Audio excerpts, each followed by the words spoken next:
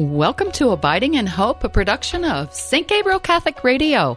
I'm Marianne Jepson, co-host, along with Father John Sims Baker of the show. So great to have you with us today. As always, it's great to have you with me, Father Baker. It's great to be here, Marianne. I thought I'd switch it up and not ask you how you're doing. Oh, okay. You're free. You are free. I am free to ask you. You are free to do that. How you are you free. Doing? No, I mean, you're free to switch it up. Oh, okay. Free to switch it up. Let's do it. Okay, there we go. How are you anyway? I'm finer than a frog's hair, Okay, Marianne. somehow I knew that. And that's mighty fine. And that's mighty fine. All right. Well, there's certain things we just have to get out of the way first. It seems like we talk about frog's hair before we pray on the show, and I'm not sure that that's a good idea, but we do get to it. So the Lord, I think, has mercy on us. We need it. Okay, well, let's just pray. Let's pray. That? In the name of the Father, and of the Son, and of the Holy Spirit. Amen. Heavenly Father, we praise you and bless you and glorify you today. And we lift up to you everything in our hearts in great trust and confidence, knowing that you are a loving Father and you desire better for us than certainly the world can give and that we even hope for ourselves. We ask that you would give us the grace to live in this confidence as your children and to come to you with our needs and to have hope in your fidelity that you will take care of us. And we ask all these prayers through your Son, our Savior, Jesus Christ. And we also ask for the loving intercession of our Blessed Mother as we pray together. Hail Mary, Hail Mary, full of grace, the Lord is with thee. Blessed art thou among women, and blessed is the fruit of thy womb, Jesus. Holy Mary, Mother of God, pray for us sinners, now and at the hour of our death. Amen. In the name of the Father, and of the Son, and of the Holy Spirit. Amen. Father, I love that prayer. You talked about confidence, that we would have the confidence, we would have hope, and it's all in Christ's fidelity when we bring our needs to him. And we are so blessed on this show because we have a lot of people who send in questions, and we've got some great questions for today's show. And these are people who have, trials in life or questions in life, whatever it is, and they're bringing them to us, but I guess we're the instruments of maybe some of God's hope. That's what the show is about, is abiding in hope, and certainly through you being there in the presence of Christ to our listeners and all. I greatly appreciate that. And so the confidence and the hope that comes through the words through your mouth. I'm not so much maybe through my. I don't know. Marianne, say 3 nice things about yourself right you now. You tried to. I know you did that to me one other show. I'm like, but that whole idea of confidence. It's one of the parts of the spiritual doctrine of Saint Therese that I love so much, and she uses this example in her autobiography of the spiritual elevator. She says, "Don't take the steps, take the elevator," which means let Jesus just pick you up. Mm-hmm. And so have that confidence in him. And that's one of the great lessons of her spiritual doctrine, that I think it's really hard for us to do, to let go of control enough to just be picked up. Isn't it the truth? But that's our hope, is him. Yeah. Yeah. And then you think, just like maybe when we feel like we have a few wings, or that elevator is taking us up, then we get smacked down by some other thing in life, right? But then if we it's usually not one find thing, it, I another. think it's our, if you look back, it's then like letting that self-reliance creep back in. Yeah. Yes. That when we just will surrender. Give it to the Lord. Right. Give it to the Lord. Take the elevator. Don't take the steps. I know that's not good from the health point of view, but spiritually, it's good advice, spiritual advice. Take the elevator. Yes. So the one is for the body and the other is for the soul, there right? You go. Okay. Right. Steps for the body. You can take the steps for work or whatever, right. but spiritually, take the elevator. Yes. And park your car at the farthest spot, not the closest. Okay. Enough of that. So we are very happy to have this question from Debbie. And here's what it says. Hi, Marianne and Father. I just discovered your radio show and look forward to going back and listening to the archive programs. Thank you, Debbie. That's very nice of you. My question is short and not simple. Why is it the person you are supposed to love the most in life is the hardest one to show grace to? So often I find it easier to be kind to strangers than I do to my own husband. Can you offer some ideas on how to be more appreciative and caring amidst all the little things that drive me crazy?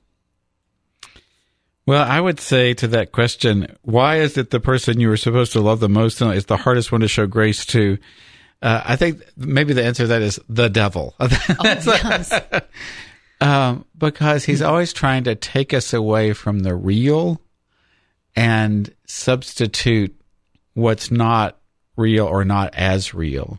You know, it's very, very easy to have, to sort of be loving, especially if we have sort of a sentimental idea of what loving is about, people who live on the other side of the world or something like that. But the person that, like in this case, you're sharing a bathroom with and things like that like, why does he keep doing, whatever you say with your teeth clenched. Exactly. But partly that's true. It's because that's real. Mm-hmm. That's real. Whereas the people on the other side of the world, it's very easy to forget about them or this or that or the other. They don't notice. They don't say anything back. They don't mess up your life, your world, take your time, whatever like that, only to the extent that you let them. So there's a sort of a sense of unreality about that. But right where we are, and especially in a relationship, as you mentioned, Debbie, about your husband, that is something that not only is he just right there, he is a person to whom you have committed your life in the sacrament of holy matrimony. And so that's your vocation, and you've received the sacrament in order, to live that. So that'd be the one thing I would say to you, like we were talking again about the elevator, don't try to do it by yourself. If you think you're always going to be nice and kind and forgiving and thoughtful and all these kind of things, forget it. You're not going to be, okay? But he can be, and he is, Jesus. Mm-hmm. And the more we can surrender and abandon ourselves to him and just let him do it and tell him he's going to have to do it. So, Lord, I am not feeling kind right now, or I'm not feeling forgiving right now, or I'm not whatever, that you're going to have to do this. That's that kind of boldness that we see like in St. Therese, that it's kind of to just go to the Lord and say, I can't do this, you're going to have to. And that's what we have to. So we can't settle with being, I'm only human or something like. Have you ever heard that excuse? Yeah. Or used it? But we have to remember, like, the Blessed Virgin Mary was only human. And she was always, and if you think about her life too, where was most of her life lived? Almost all of it in these very ordinary situations at home. With St. Joseph, with Jesus in this little town, doing all these ordinary things. And that's where she lived out this perfect love perfectly in all these ordinary ways. And so I think that's what we are called to do is to kind of get real. Your love is in the details. And it's in the present moment. It's not later or down the road or someday, or it's just right here, right now. And one of the things we can remember about love is we can actually always do it. We live in a culture that's very, and I'm sure you run into this a lot in your profession, confusion about what love is. Mm-hmm.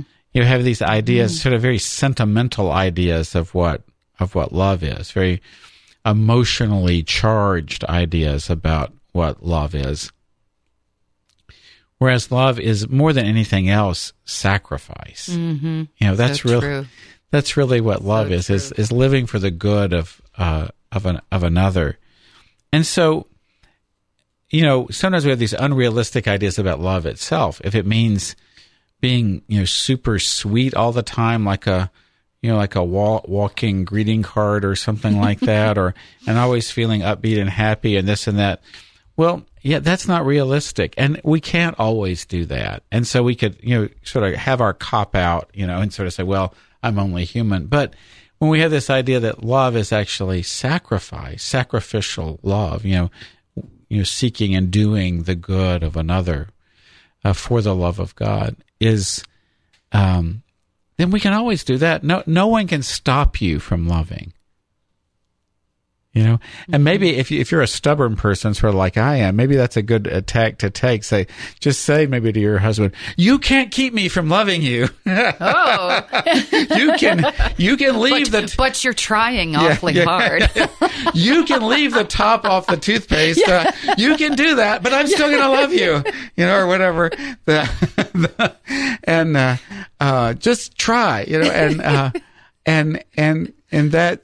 And to have that attitude, of what is this the loving thing I'm being called on to, and that's not being a doormat. It's absolutely the complete opposite of that. It's really being who you are called to be. Saying, I'm going to be that person.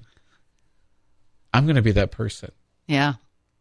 That's saint making, isn't it? Yeah, and that's where the saint making is. It's not in some abstract thing. Oh, I'm going to go and do some huge penitential act, or do some great work or something like that. It's I'm going to do grit. Yeah, and I'm going to do it lovingly and generously and kindly, and when I mess up, I'm just going to bounce right back and get it right the next time or whatever. That's absolutely what it is. So you've really, Debbie, this is just a great question. It's about that really understanding of what it means to be holy. Being holy is not something, abstract and grandiose, but very, very real, right where we are. So. And you know what I'm thinking, Father, is I'm hoping that when Debbie sent this in, she changed her name, because what if her husband's listening? And he's like, well, I didn't know she felt that way. I think we probably have more than one Debbie listening to this show. So. At least I hope we do. One time I remember talking with a funeral director who said that they have funeral services for dogs, for pets, and he said to me, sometimes we see people in here who really go more out, or they cry more. They're sadder about losing an animal, a pet, than they are about losing a spouse or something like that. And he asked me, do you know why that is? And I said, well, of course, because your pet just loves you unconditionally all the time. And for the rest of us, with other humans, it's a little bit more difficult on the day-to-day to really feel that love.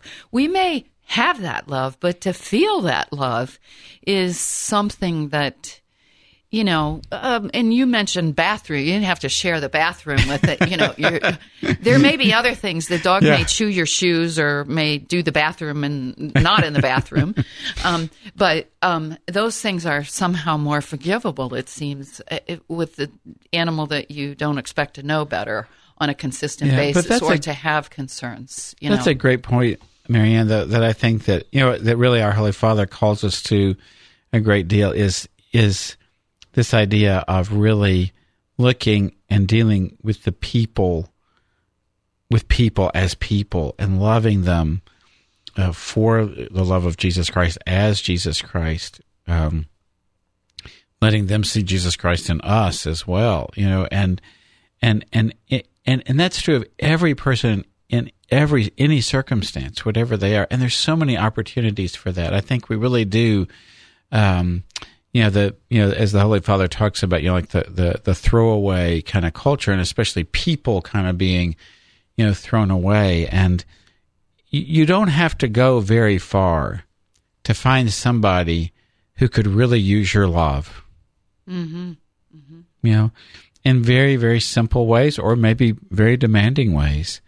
And, I can think of so many people who, have simply just abandoned themselves to that, in a great sense of, just sort of thrown themselves into that. And from a worldly point of view, it looks sort of crazy. But their lives are so rich and full in seeking, I just want to help. I just want to love. I just want to serve. And if we can ever turn that corner, then you'll never be disappointed, because you can always do those things. You know, if you've always got to be in control, or if you've always got to be the boss, or if you've always got to be this or that or the other, you're going to be very frustrated. It's going to be, yeah. But if you say, I always want to be the servant, you are going to be able to succeed, you know, because nobody's going to fight you for that, you know. And that's taking the elevator to heaven, not the steps, too, if you want that. Yeah. There's steps and elevator involved in that one. Yeah. But it's just so true. It's liberating. It's liberation. And to be able to, you know, to do that, and it's real holiness. It's real. There's a funny story about Saint Philip Neri, who's one of my favorite saints, Counter-Reformation saint, lived in the city of Rome. One time he was sitting out, there was I think the superior of some women's religious community, and he has this great reputation for holiness, and people were flocking out there. And so I guess some of the church officials said to St. Philip, said, go out and check this out and let us know what's going on out there. And he went out and he walked in, and here was the superior or whatever, and he just looked at her and said, wash my feet. And she said, what? Wash your feet or whatever. He went right back to Rome and said, she's not holy. Because she refused that chance to serve. Yeah. Oh, wow. Because that's the very act in which Jesus demonstrated his new commandment of love, to love one another, in washing his disciples' feet.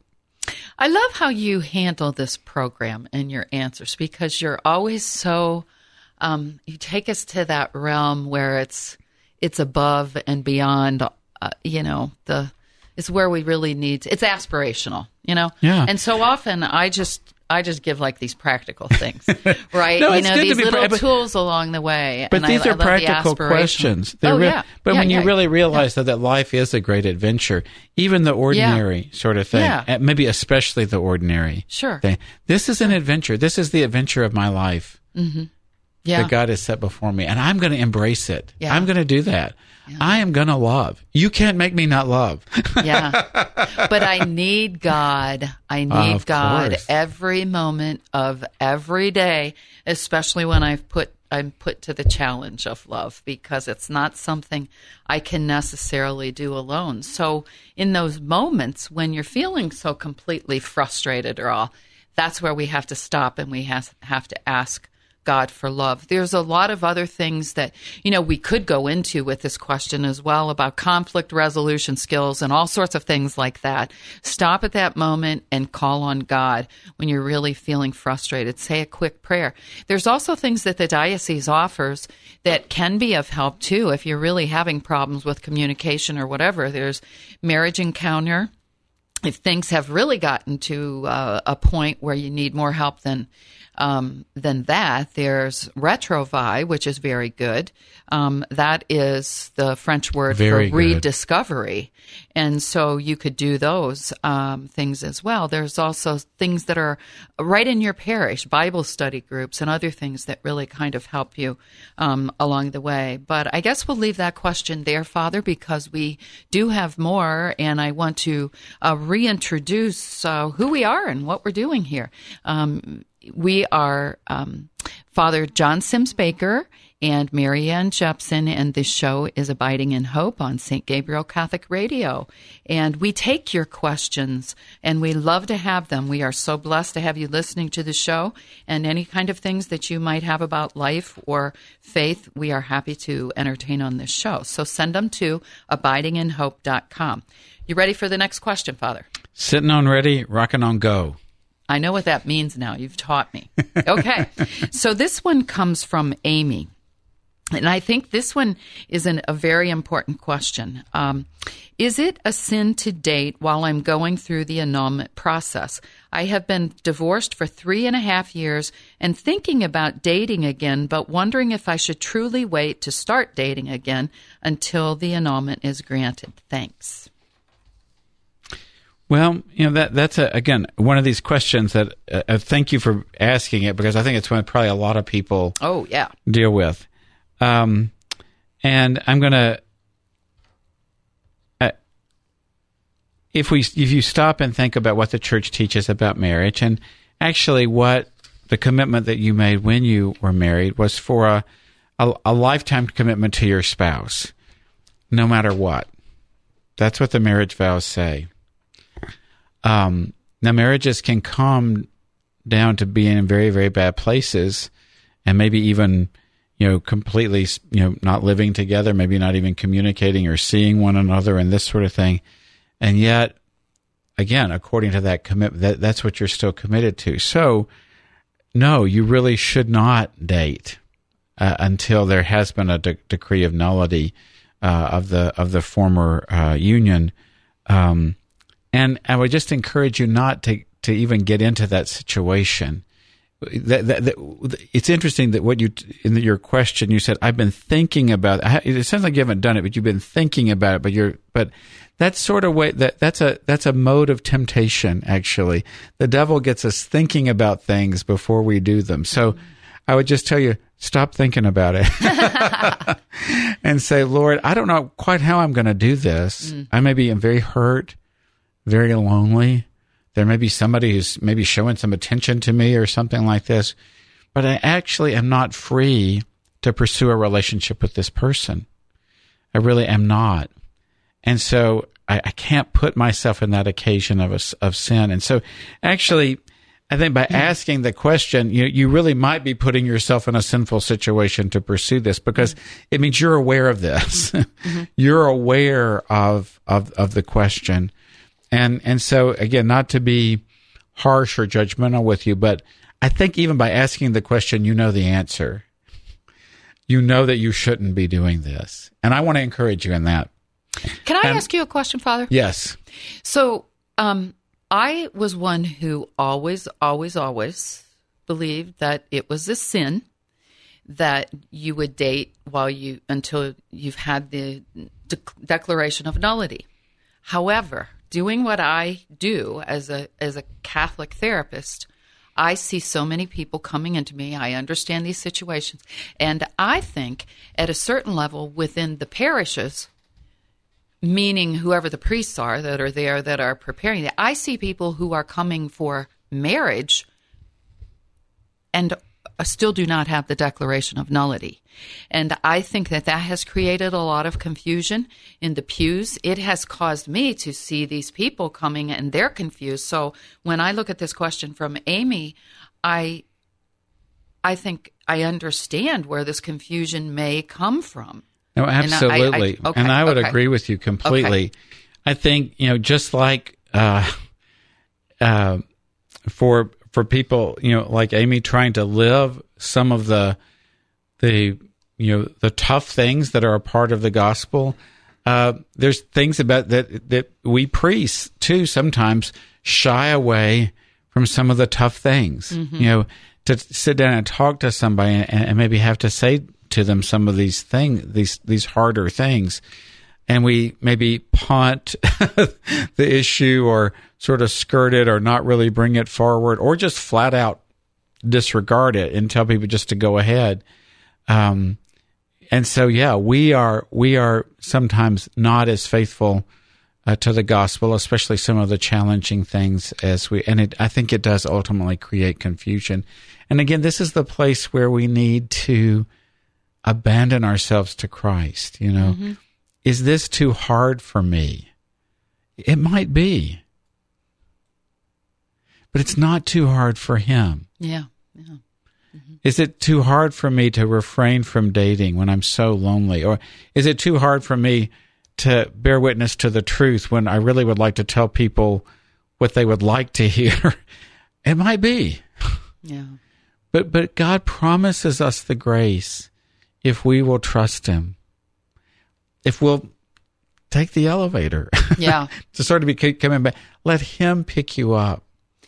Because he wants to. Sure. He can, and he wants to. And say, just, Lord, do this for me.